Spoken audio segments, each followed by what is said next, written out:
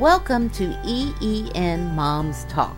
We are going to explore how we are called to care for God's creation, what that looks like for modern moms, and how we can make better choices to protect our kids from environmental harms. Good afternoon and welcome to EEN Moms Talk. Here we are in the middle of summer, so this podcast is very appropriate as we start to consider all those fun outdoor activities, and more importantly, how we are caring for our lawn. I know that lawn can be a big source of pride, especially for husbands, and we are thankful for husbands who like to mow the lawn during the summer. But we need to also consider about how our lawns might be friendlier towards pollinators, and maybe even smaller to be friendlier not only to pollinators but to our kids and our pets, and even to Dad, so he doesn't have to spend so much time mowing the lawn.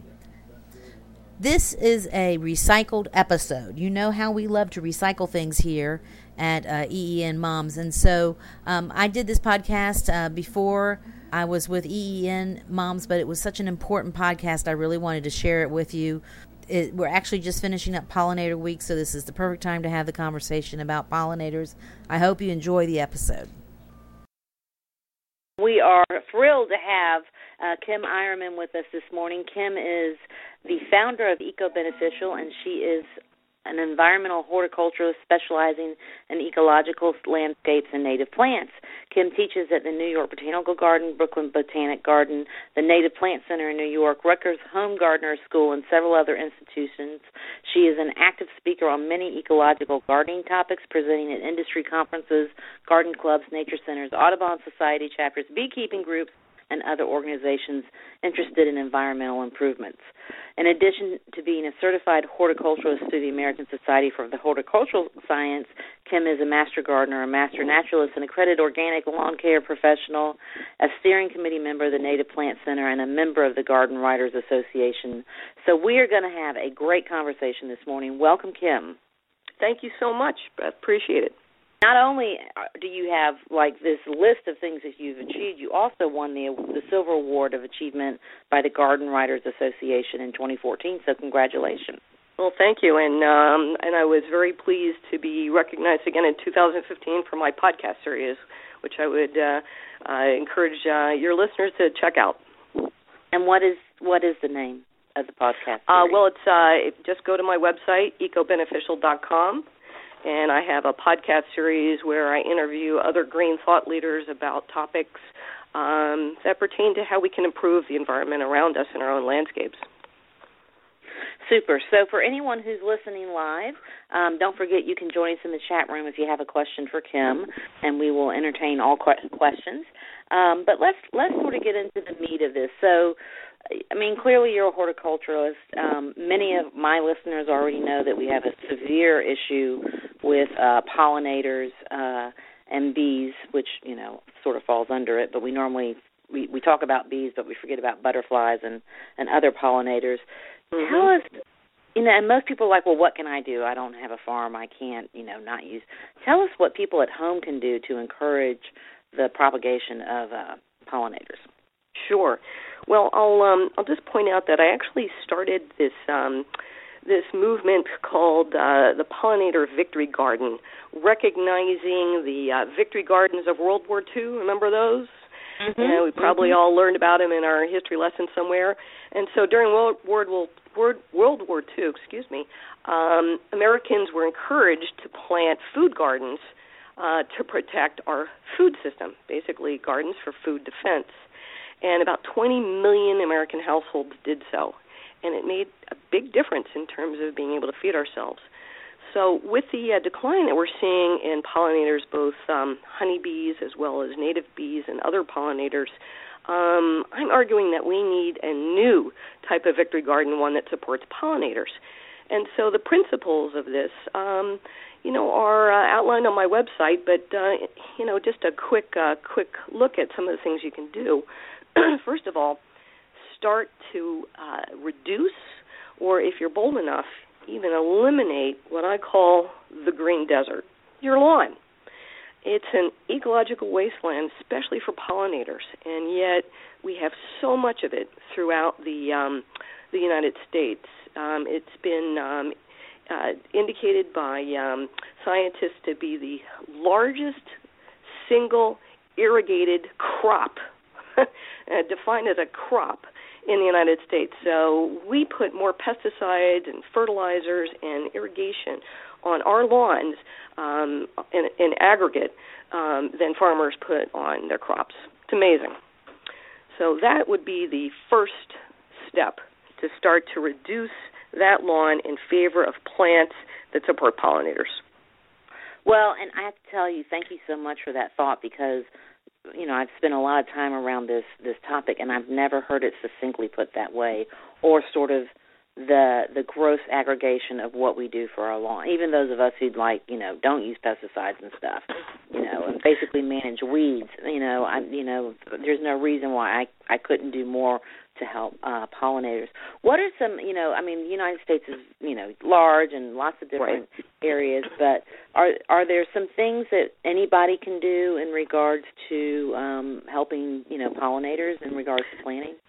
Absolutely. And so if you're going to replace lawns, so the natural question is, well, what the heck do you replace it with?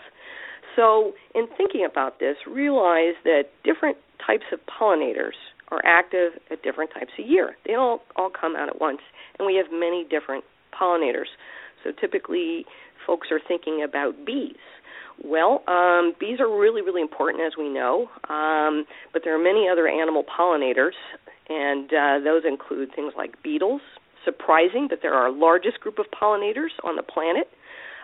Things like flies. Not all flies are pollinators, but there are quite a few that are and are important for those plants that rely upon them. And we have even things like wasps. People are afraid of wasps, but here's the little secret is that most wasps are solitary and really not problematic. And many of them deliver some pollination services. And butterflies, probably people's favorite. Well, they're really beautiful, but they're not very good pollinators. Because the way that they are designed anatomically, they really just don't pick up a lot of pollen when they go from flower to flower. So first-order business is think beyond bees. We want to support bees, but we want to support many other pollinators too. And different pollinators like different plants. Now, succession of bloom is key to this. We want to make sure in our landscapes that we have plants that are in bloom from early spring through late fall. And in temperate parts of the country that never get cold, we really want a sequence of bloom year-round. So that's something to really keep in mind. So here we are, we're just getting into spring. Start taking an inventory of the things that are in your own landscape, the spring flowering trees and shrubs. What's in bloom? Are pollinators going to them? Then start looking at things that come up in the summertime, early summer, midsummer, late summer, and then into the fall, and then beyond, again, if you're in a temperate part of the country. And look to see where you have gaps and start planting for those gaps, times of year where you have nothing to support pollinators. Well, and that's interesting because, we always just think, well, it's spring and summer, and, and I guess some people have fall. We don't really think about blooming fall. We think of blooming, hay fever, but well, that would be the winter is dormant. Right. Right. So, I mean, for those of us in the Southeast in particular, I mean, we really can support something that blooms all the way through. A camellia bush, of course, is, sort of a classic southern flowering bush, but I think a lot of people don't have those anymore, so that might be something they can add because they bloom at Christmas. There's another point that comes up as you're mentioning camellia. So best practice in terms of supporting pollinators and supporting our ecosystems that we have in our landscapes. And P.S., guess what? If you have a home and a yard, you've got an ecosystem. You may not want one, but you've got one. So best practice in supporting that ecosystem and the pollinators within it would be to favor plants that are native to your region and appropriate to your site. Why is that? Because evolution really does matter. Many of these species have evolved with our native plants and depend upon them. Now, some pollinators are generalists and can use many different plants, but those plants in turn might be doing something else in your ecosystem. So start to emphasize native plants. And for listeners who aren't sure where to start with that, I would point them to the Lady Bird Johnson Wildflower Center, Lady Bird Johnson Wildflower Center website. They have a native plant database, and you can search that database by your particular state and by the type of plant that you might be interested in. Are you looking for a perennial? Are you looking for a tree or a shrub, etc.? And they actually have special lists of plants that are of value to bees, both native bees and honeybees. So start there to try to get a handle on what's native to my area and when does it bloom. Well, and that Lady Bird Johnson, she actually has inspired a lot of southern highways, and depending on what time of year, they're just stunningly gorgeous. And there's a section of I-20 that's west of Atlanta when you're heading out to Alabama, and they planted it. I'm pretty sure they're poppies. And like in August, there's just miles and miles and miles of poppies along the center of the highway. But I think that's one of the things that they don't think. They think about the center of the highway, but we should have pollen. We should have flowering plants on the sides too. And I know that we've got a highway called the Ray, which is a section heading down 85, where they're going to be planting pollination down the side of the highway, not just the center.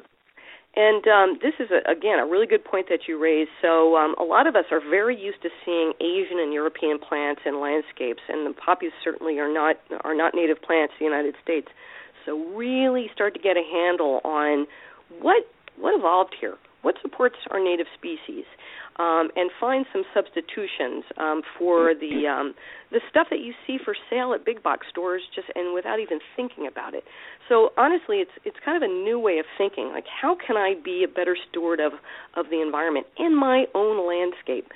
And it's pretty empowering to know that small changes that you make in your own yard can make really big environmental differences. Now, that may sound like a very bold statement, but keep in mind that I live in suburban New York, 16 miles north of Midtown Manhattan, and I live on less than 1/5 of an acre. And over the last 20 years, I've planted things that have drawn in pollinators, birds, etc., that were not here before, didn't come before I planted certain plants. And that's a really powerful thought. If you plant it, they will come. We hope you're enjoying this episode of EEN Moms Talk. If you want to engage more with us, you can follow us on Instagram at EEN Moms. You can follow us on Twitter at EEN_Moms. Or you can join our private Facebook group at EEN Moms. Just click to join and we approve you in the group. If you want to download our free Bible study, hop over to creationcare.org and you can download it there. We really believe community is the key to everything, so we hope you will make us part of yours. Now, back to our guest. You also can look at things like urban environments, like New York City. It's astounding how many pollinators are found on New York City rooftops where they've been planted. So don't think because you have a small yard, or maybe even just a porch or a patio that you can't be impactful, because you can. Every little bit counts. Well, and that whole idea of every little bit counts, you're preaching to the choir here. We are all about small changes that reap big results. And so I love, we are kindred spirits in that, because I do think that people, I think it's overwhelming.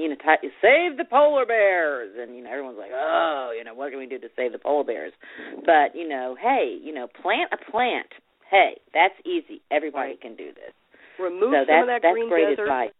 Yeah, remove some of that green desert. Start planting some native plants, trees, shrubs, perennials. Try to reflect the ecosystem that's around you. So, if you live in the Sonoran Desert area, you're going to have a different kind of landscape than somebody like me in New York or somebody like you in the Southeast. So reflecting natural areas around you, that would be really important. And then another key, skip what I call the secret sauce. Skip the pesticides if you want to support pollinators. This is absolutely essential. Pollinators, many of them are in pretty serious trouble, including the European honeybee. And if we can stop using pesticides in our own landscapes and start to tolerate a little bit of damage, we're going to really support pollinators. Now, that can scare people because they think, well, gosh, what happens if I have a lot of damage? What do I do? Truth of the matter is, it's been estimated that about 90% of the insects in an average home landscape are either beneficial or benign. So what does that tell you? That tells you that a healthy landscape actually supports insects. It's nature in balance. It's not eradicating insects.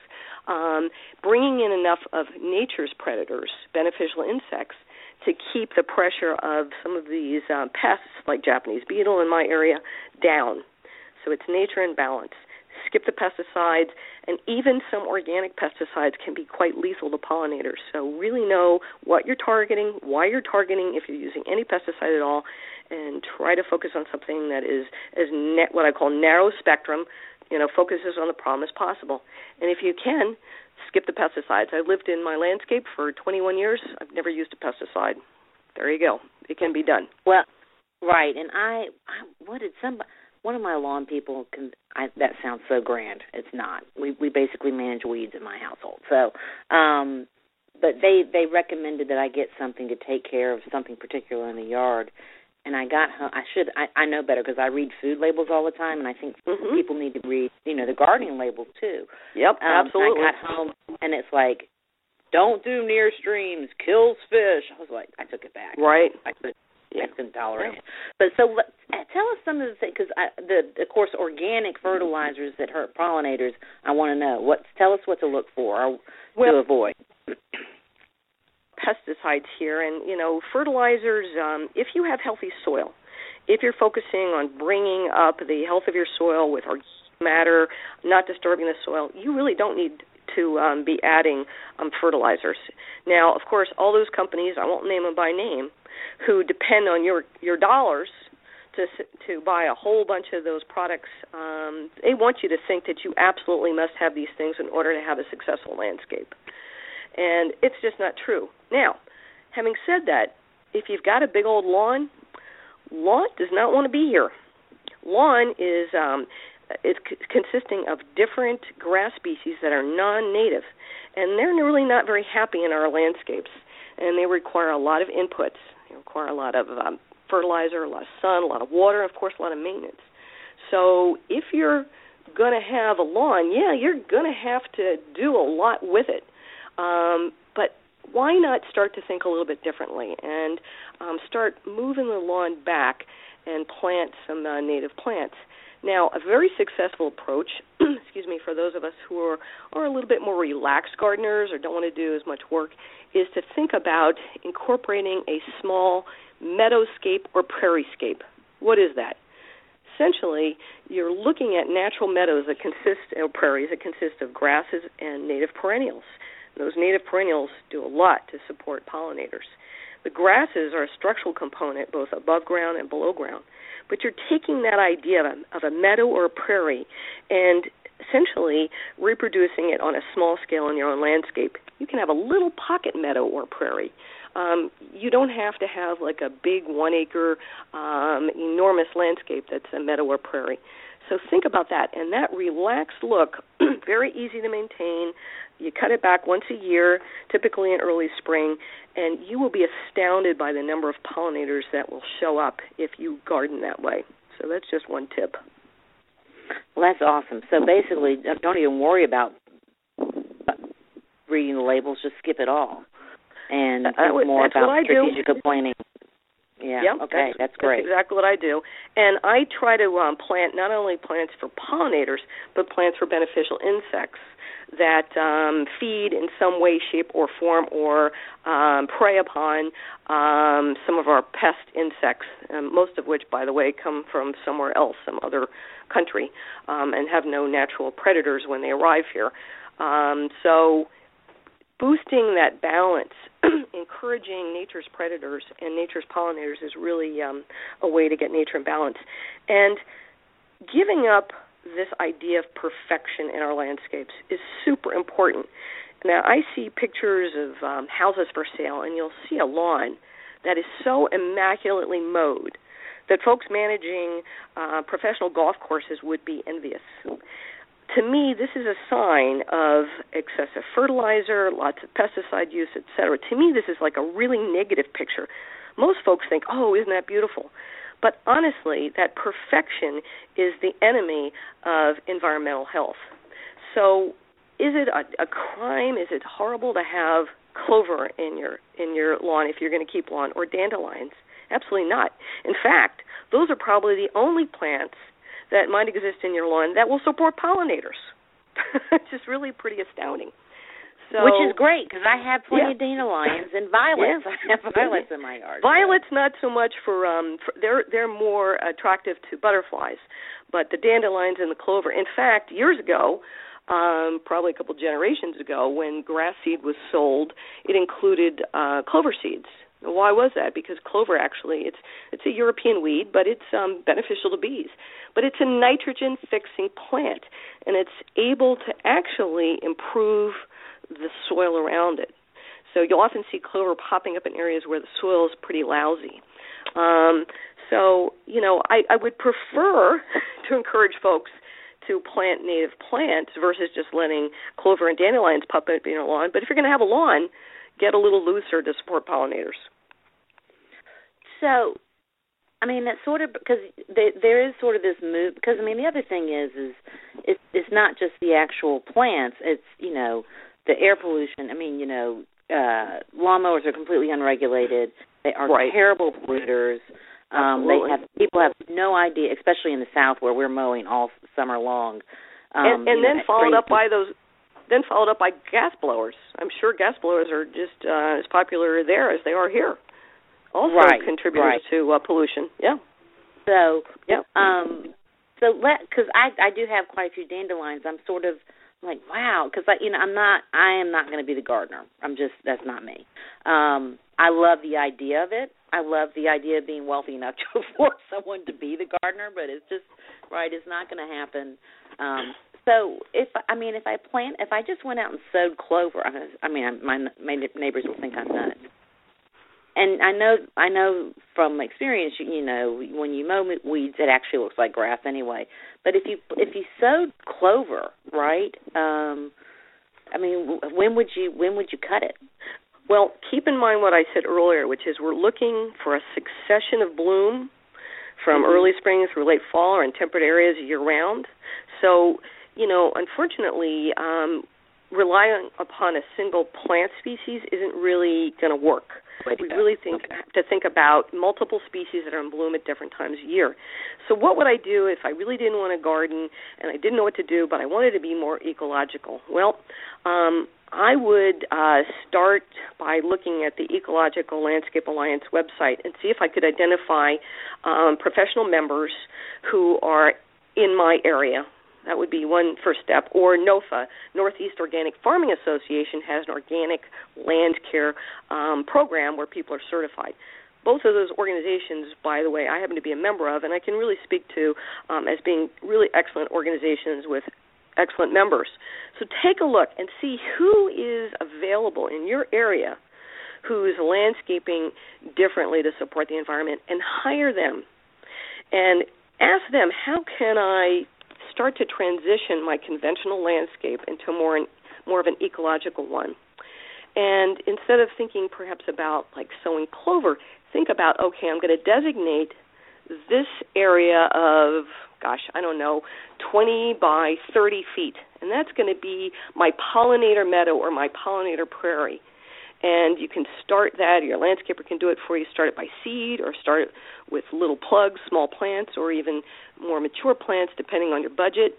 And like I said, it's super low maintenance after it gets established in a couple years and gets cut back once a year. I can't think of an easier way to have a landscape than that.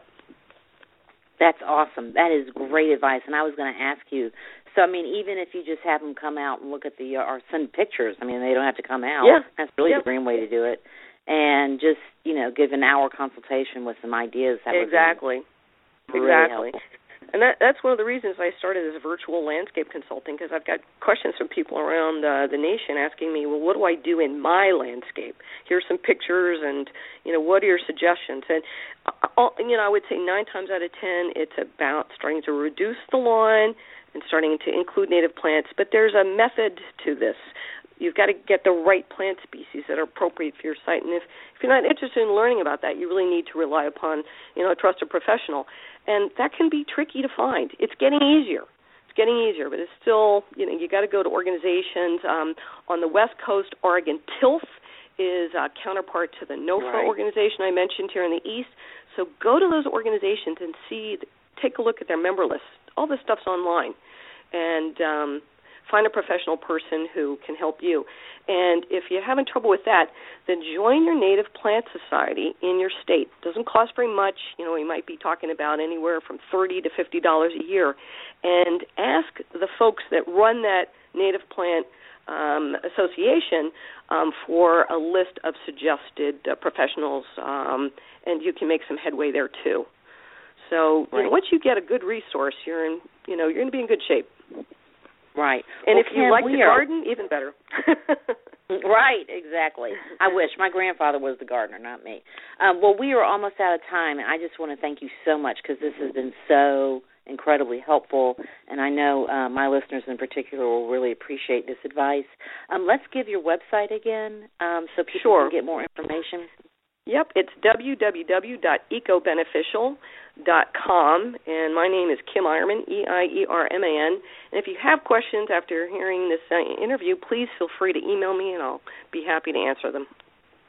Great. Well, Kim, thank you so much for your time once again. We really, really appreciate it. Well, super. Well, thank you so much for having me, Beth. Bye-bye. Bye-bye.